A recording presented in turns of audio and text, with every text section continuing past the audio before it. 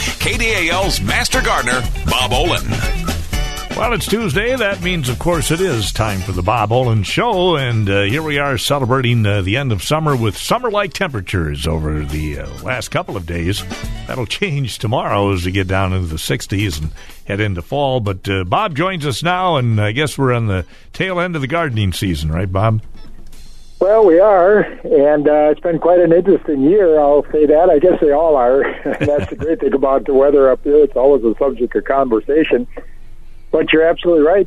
Summer is winding down. Did it seem like it went by pretty quickly? Yeah, they always do. They always do, yes. Now, you know, we've got this big period called fall, and that's between winter and summer. Mm-hmm. And it runs, of course, from September 22nd. Thursday, I guess, first day of fall, right, Dave? I believe. I think you're right. Yeah, it should be in that neighborhood anyway. Yeah, it's always on the 22nd, 23rd. And I believe it's Thursday evening this year on the 22nd. And then, of course, we have fall up until December 21st. So all parts of December won't feel fall-like. So you got to get out and enjoy the weather. You're absolutely right. Yeah, we have, upper 70s again today, well above normal. And we had a lot of rain over the weekend, too, so I guess the growing is still pretty good at this point. Oh, it is, and that's the thing that's remarkable. I get this question from people, when should I harvest? And let's take a look at tomato plants, potatoes, squash. As long as you've got a good, vital green plant, they're still dropping in sugars. The sugar content is building. It's just when that plant begins to die-hess or die back that you really want to harvest things. I've noticed that leaving them in the field too long is not a good idea. Pumpkins is an example. I try to get them as soon as the colors there, and we've got those nice, vibrant orange colors. I try to get them out of the field and protect it. If you let them sit out in the rain and the sun, then they tend to diminish in quality. Potatoes, you got a large crop, you got to think a little bit about that. If you got good drainage, they can stay in the ground as long as we don't have frost penetrate. Doesn't look like there's much frost in the forecast, is there, Dave? Not around here. Maybe further north it looks like we could see some frost Thursday morning, as highs will be in the upper 30s here, but you never know. Up north it could be low 30s, even some upper 20s. Yeah, sure could. I know we got a lot of listeners up on the range in the Hibbing area, and that could be cold. They're always just a little colder than we are. Well, you know, we got off to a slow start. It's kind of interesting. I've pulled together some of the weather statistics, and this probably won't surprise you, Dave. May was a cold month. The average temperature was not a lot, but about a degree below average, and then we had a little more precipitation than average in the month of May. So, it snowed there in early May, and I think a lot of people may have got a little discouraged. A lot of crops got in the ground just a little bit later, just you couldn't get in, or you didn't want to go too early with cool soil temperatures. You know, you always run the risk, particularly if you're planting seed, particularly seed that isn't protected with any kind of a fungicide. You go in too early into very cold soils, particularly warm season crops, your corn, your beans, your certainly squash and pumpkins, any of those warm season crops. We just don't dare go in until we get soil temperatures warm up some. So that whole planting process got delayed just a little bit in the month of May. So we started out very cool, and people will remember that because of the snow we had there in early May. And then it was kind of interesting. The rest of the summer was really very pleasant. It was just about average in so many different ways. When we look at the month of June, we were about a degree above average. Daytime temperature 0.4 above in the evening temperatures, and both day and evening temperatures are really critical.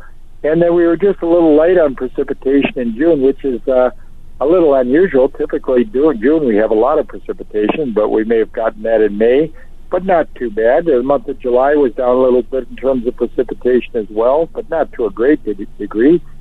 July was a little cooler than average, and August was a little cooler than average. So it's pretty interesting. Overall, if we take a look at our growing season and what we call our meteorological summer, this is June, July, and August, it was a little cooler during the average daytime temperature, down about 0.2 of a degree on average. The evening temperatures were up just a little bit, and the average temperature was up just a little bit, 0.2 of a degree if we average both daytime and nighttime temperatures, and precipitation was down just a little bit overall. So I think on the precipitation side, we made up for some of that deficit last weekend when it rained pretty intensely there in most areas. And I think when we get done with this year, Dave, all the excitement up and down, a lot of rain, a lot of sun, it's going to turn out to be really a very average kind of year, which for us it makes for a pretty good growing season, Dave. Absolutely. Hey, let's head to the phones already. Bob, hi, who's this? This is Crystal. Hi, Crystal. Go ahead. Morning, Crystal. Good morning. I put in 3 Nankin cherry bushes this spring, and I'm wondering if I need to do anything special to get them through their first winter. And also, will I get cherries next year, or do I have to pull off the blossoms? All good questions. Nanking, first, very hardy cherry, and as you could tell from the name, it was actually, I believe, originated in China, northern China, very, very cool climate there. And it's one of our cherries that's dependably hardy in this area. So you're going to be fine with that. In terms of fall care, I think there isn't really much you really need to do. They don't really need to be protected. I think next spring you'll probably want to get some fertility down there just as the buds are beginning to break. So you can use a synthetic fertilizer, something like a lawn fertilizer, as long as there isn't any herbicide mixed in with it, or you can use some kind of an organic fertilizer, decomposed chicken manure and other things like that. And I think I'd make sure I'd get that on in the early spring. As far as pulling the blossoms, you really don't need to. And you might get some bloom that first year. They're quite dependable, and I think that's kind of an overlooked shrub for us. And fruits well, good and hardy, and I think you're going to be pleased with it. The fruit makes great jellies for sure, and is also, when it sweetens up, quite edible. So I think you're going to be very pleased, very minimal care. The only thing I would caution, of course, would be deer protection, because the deer will munch them back. So you want to get some kind of fencing around it. And this time of year, the digestive system of white-tailed deer begins to change, and their appetite for different trees and shrubs changes, and they'll move from vegetative material to woody material. So you want to just, that'd be my only thought, that let's get that protected. I don't know that you need to protect the base stem. It wouldn't hurt to have some hardware cloth, a ring of hardware cloth around that as well. But they are pretty hardy and durable. I think deer are going to be your biggest issue with that one. Okay. Thank you very much. Okay. Mm-hmm. Good question. Good. There's a good fruiting variety. We're looking at some of those things. We're looking at, people would like to grow the Bing cherries if they could in this area, and those are much more temperate. So that's why we've got cherry production over in Michigan, where it's quite a bit warmer, and got the impact of Lake Michigan as well for the Bing cherries. We do have some other cherries that do reasonably well in this area that are hardy, but certainly the Nanking, a little smaller cherry, but and a shrub, but nonetheless a very good choice for the landscape. All right, let's take our first break, Bob. 9:24, it's the Bob Olin Show here on KDAL. And we're back, more of the Bob Olin Show here on a Tuesday. Bob got my lawn mowed probably for the last time yesterday. Well, I don't know if I'd count on that, Dave. I'm hoping. We'll put it that way. You're hoping, at least. Yes. Real good question, though. A lot of people will let them go a little too long. We want to just maintain regular mowing height on the lawn. With the moisture we've had and these warmer temperatures, we should get a real growth spurt here over the last couple of days. But also, the bluegrass lawns will continue to grow. These 50s and 60s we get coming with good sunlight. They continue to grow. A lot of our common Kentucky bluegrass varieties typically love this kind of weather. Watch the quality of the turf. You're going to see a lot of real lush green landscapes now, because grass, typically our perennial grasses take off and really love to grow in the fall.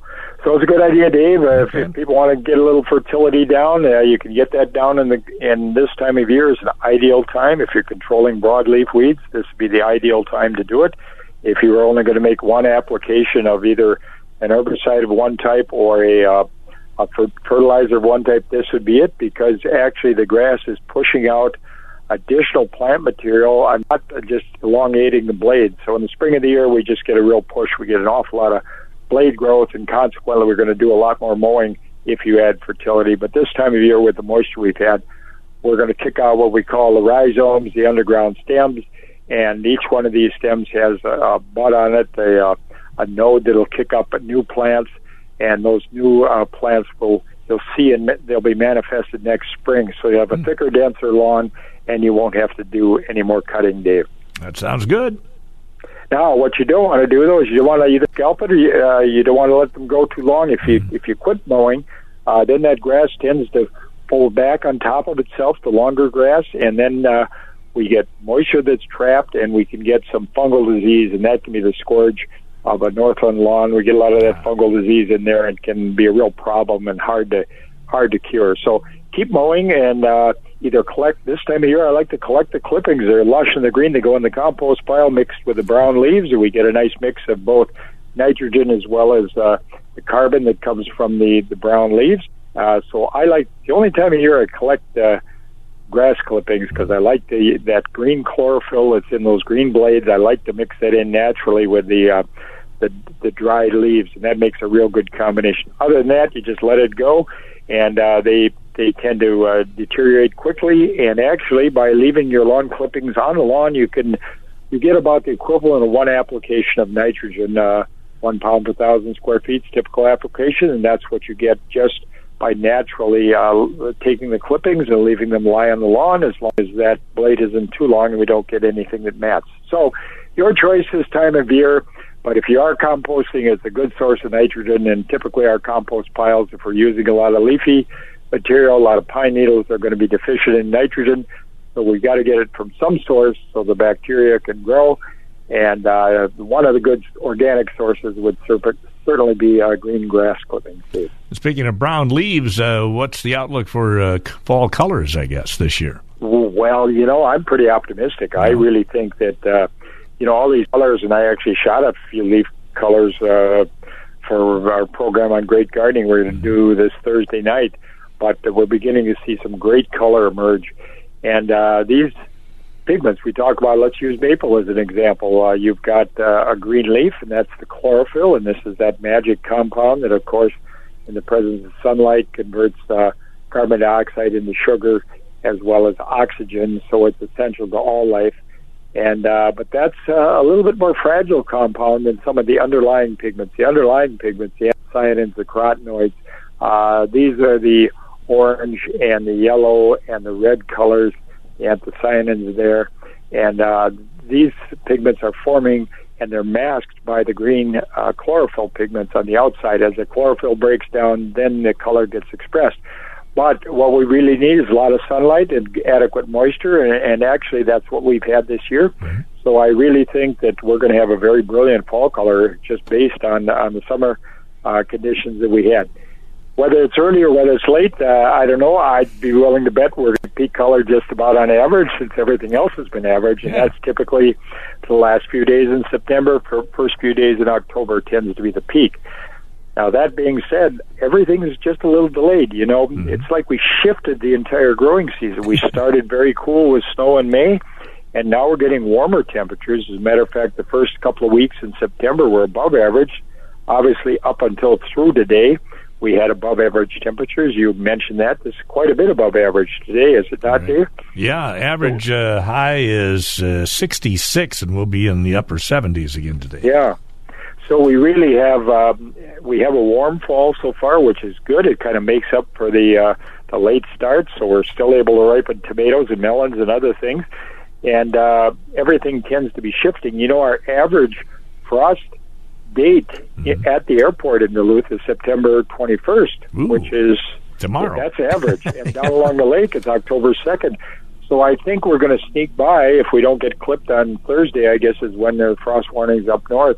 So once again, and I don't believe in the long-range forecast, we've got frost for another 3 weeks or so. So we look like we're setting ourselves up for a warm and extended fall, and it should be a beautiful season, whether you're leaf looking or whether you're ripening your winter squash. It's all good, Dave. All right, we'll take another break, Bob. It is 9:33, the Bob Olin Show here on KDAL.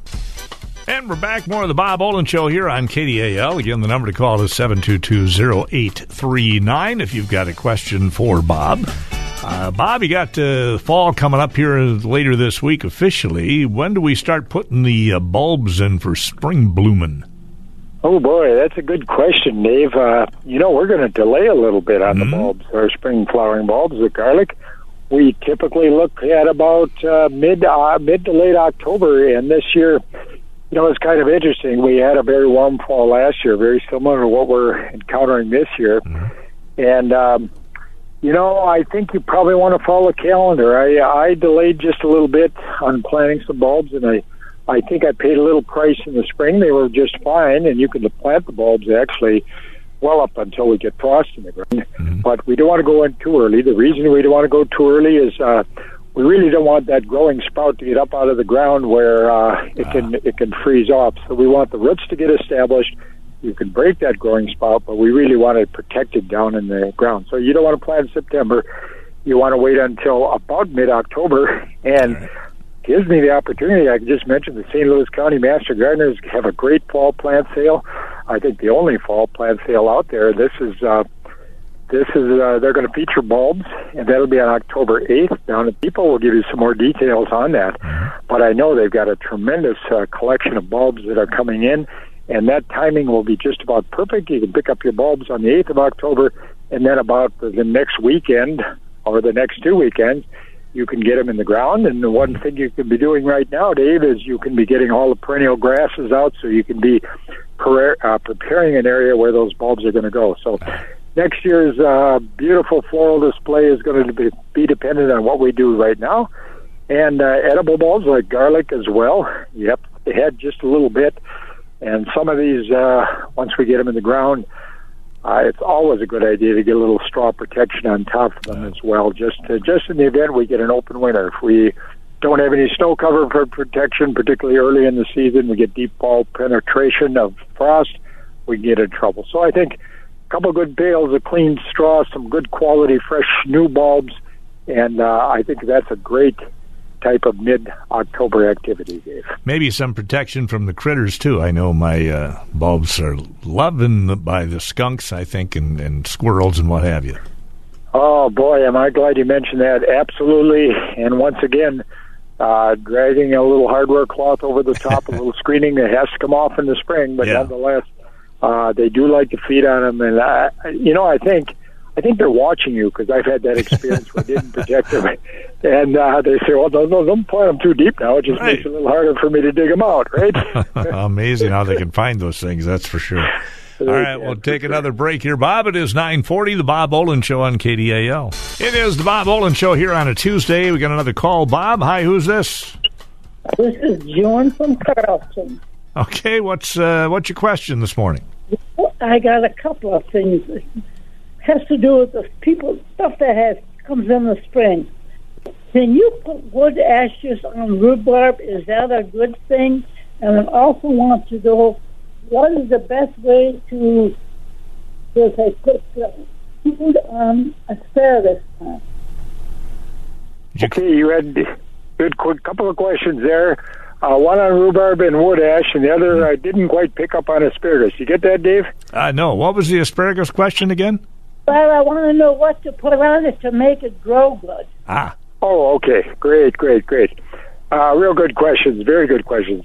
Number one, rhubarb really likes our native soils, Joan, and that's slightly acidic. When we put on wood ash, we actually make the soil more basic. It's an alkaline agent, and the only time I recommend that any significant amount of wood ash be put on a garden is if you've taken a soil test and the soil test indicates that you need lime. Then if it indicates you need 20 pounds per 100 square feet, you can use a little less, maybe about 15 pounds of a quality wood ash. And again, we don't want any rubbish or anything else in there. We just want quality wood ash. Then you can use that as a substitute. So I would not, and you get some other benefits. You get some phosphorus and potassium that comes from the ash. So there are benefits that come with it, but basically it's an alkaline liming agent. So you never want to apply it, because otherwise you can move your pH or the acid-base ratio out of an ideal range, which is just about ideal for rhubarb right now. So what you will want to do in the spring of the year, once again, you can apply some kind of fertility right in the spring, just as it's beginning to break through the ground. And if you want to use a synthetic fertilizer with some nitrogen in it, don't over-apply, of course, because that's concentrated. Or if you want to use an organic material, or if you want to use the Garden Green compost product that you want to work into the upper portion of the soil. But fertility in the spring, and then don't over-harvest your rhubarb. I think the key to rhubarb is full sun, weed control. In other words, you want to plant in an area where you got all the grasses out of there, and good drainage, and then some spring fertility. And you put that combination together, and rhubarb grows extremely well. And then don't over-harvest after July 4th. So those are the components really for successful rhubarb. Now, you're right about your asparagus. Asparagus, right now, we've got the big ferns out there growing, so you're storing carbohydrates for next spring. So really the quality of your roots for next spring is really going to depend on the quality of the growth right now this time of year, because it's building those roots for next spring. I'm reluctant always to recommend any fertility late in the fall, but I think you might remember again for next year that you could add some fertility maybe right about when you're harvesting or a little bit after that. So with some water, get it watered in so we get the nitrogen down and picked up by the roots. And then that will encourage this fern growth. Right now I'm assuming that your asparagus has got big bushy ferns out there, does it? Yeah. Yes, so deer don't eat them. Okay, I think that's wonderful. That's a good indication. We do want to encourage that, but any fertility there should be done earlier in the growing season. Well, good questions. Let's stay away from the wood ash unless you really need it, and then a little fertility in both those perennial plants. Early spring for the rhubarb, and right after harvest for the asparagus. Right. Thanks, Bob. Yep, thanks for the question. Appreciate that. Yeah, good question. Yeah, we got pumpkin. We got Halloween coming up here in about a month or so. The pumpkin's doing okay. Yeah, the pumpkins are really doing really quite nicely. You know, once again, I mentioned got off to kind of a slow start there, but we've still got a lot of green plants, and they're coloring up real nicely. And you'll notice a difference, and I must indicate, you know, on our corners, we got a lot of pumpkins that come in from farther south. They sit out in the rain and whatnot. Take a look at some of the locally grown product. That's where the quality really is. And we've got some real nice deep oranges beginning to set up on the pumpkins, and there's so much variability. That squash pumpkin family has got a great deal of variability, and you know, I think one of the interesting things is a lot of the what we call stackers is a flat pumpkin, so you can stack them up 3 or 4 high. Those have suddenly become very, very popular. We've got a lot of novelty pumpkins of all types, different colors, white certainly, and blues, but also a lot of knobby pumpkins, a lot of variability there.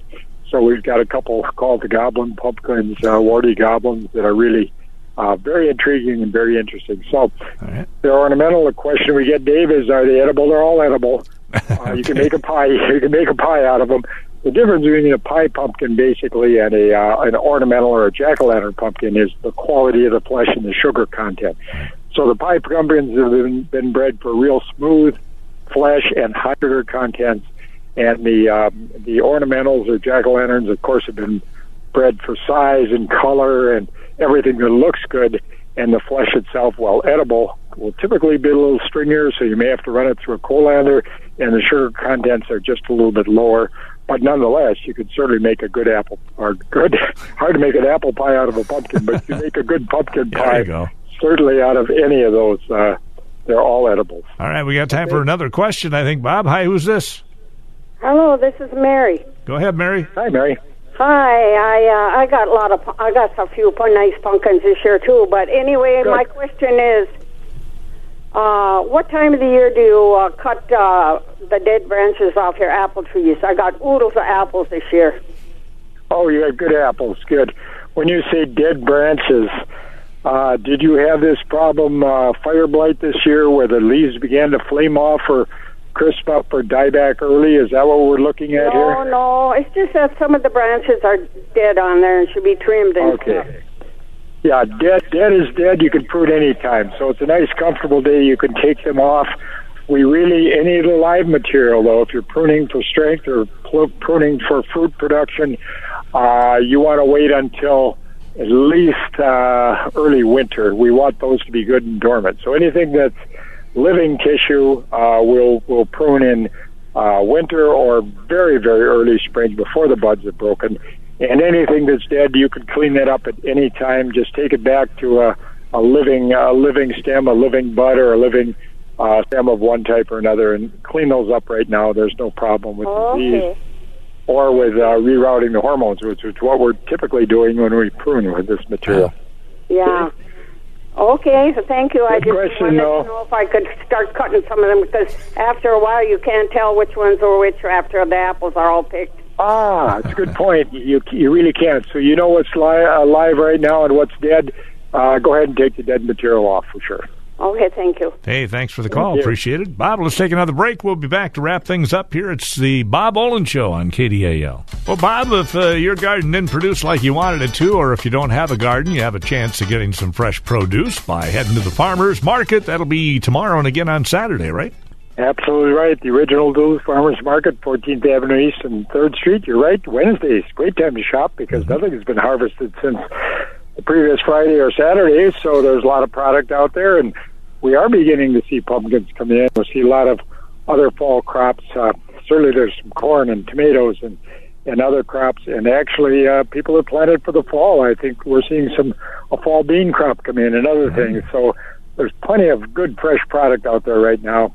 And this original building, rain or shine, the Duluth Farmers Market, 14th Avenue East and 3rd Street. Wednesday is a great time to shop 2 to 5. And then, of course, we have a wonderful time on Saturday, 8 until noon.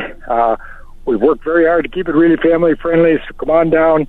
We're promoting good health for our young people with a $2 token. They get a free of charge every time they come in. They can spend on produce. And then, of course, we want mom and dad and everyone else to be healthy as well. So lots of good product out there, lots of good activity, fun place, lots of music on Saturdays, and we just have a good time with it for sure. Well, lots of time, hopefully, to get those tomatoes ripened up on the vine. Just make sure to keep an eye on the forecast in case it's going to get cold at night. You can cover them up. Well, that's right. We get the question on tomatoes, should I prune back? Well, prune back all the blossoms, prune back a little bit of foliage on top. It's real instructive this year because if you were very careful, you have a good quality plant out there. It hasn't been infected with a lot of disease. I'm seeing a lot of green, what we call green mature tomatoes, a lot that are turned yellow and will definitely ripen up. The key is a nice, healthy plant. If you've done everything right, got plenty of season to go here and ripen those up. I still think we're going to have a great tomato harvest. We have a tomato fest coming up on October 20th. We'll give you more details on that. But we're going to be back on tomatoes and salsa because we really think that it's going to be a late harvest, but there will be a bountiful harvest of tomatoes this year, Dave. Sounds pretty good. Hey, Bob, as usual, thank you very much, and we'll catch you again next week for another Bob Olin Show. Thank you, Dave, and our callers. It's always fun. Okay, thank you, Bob.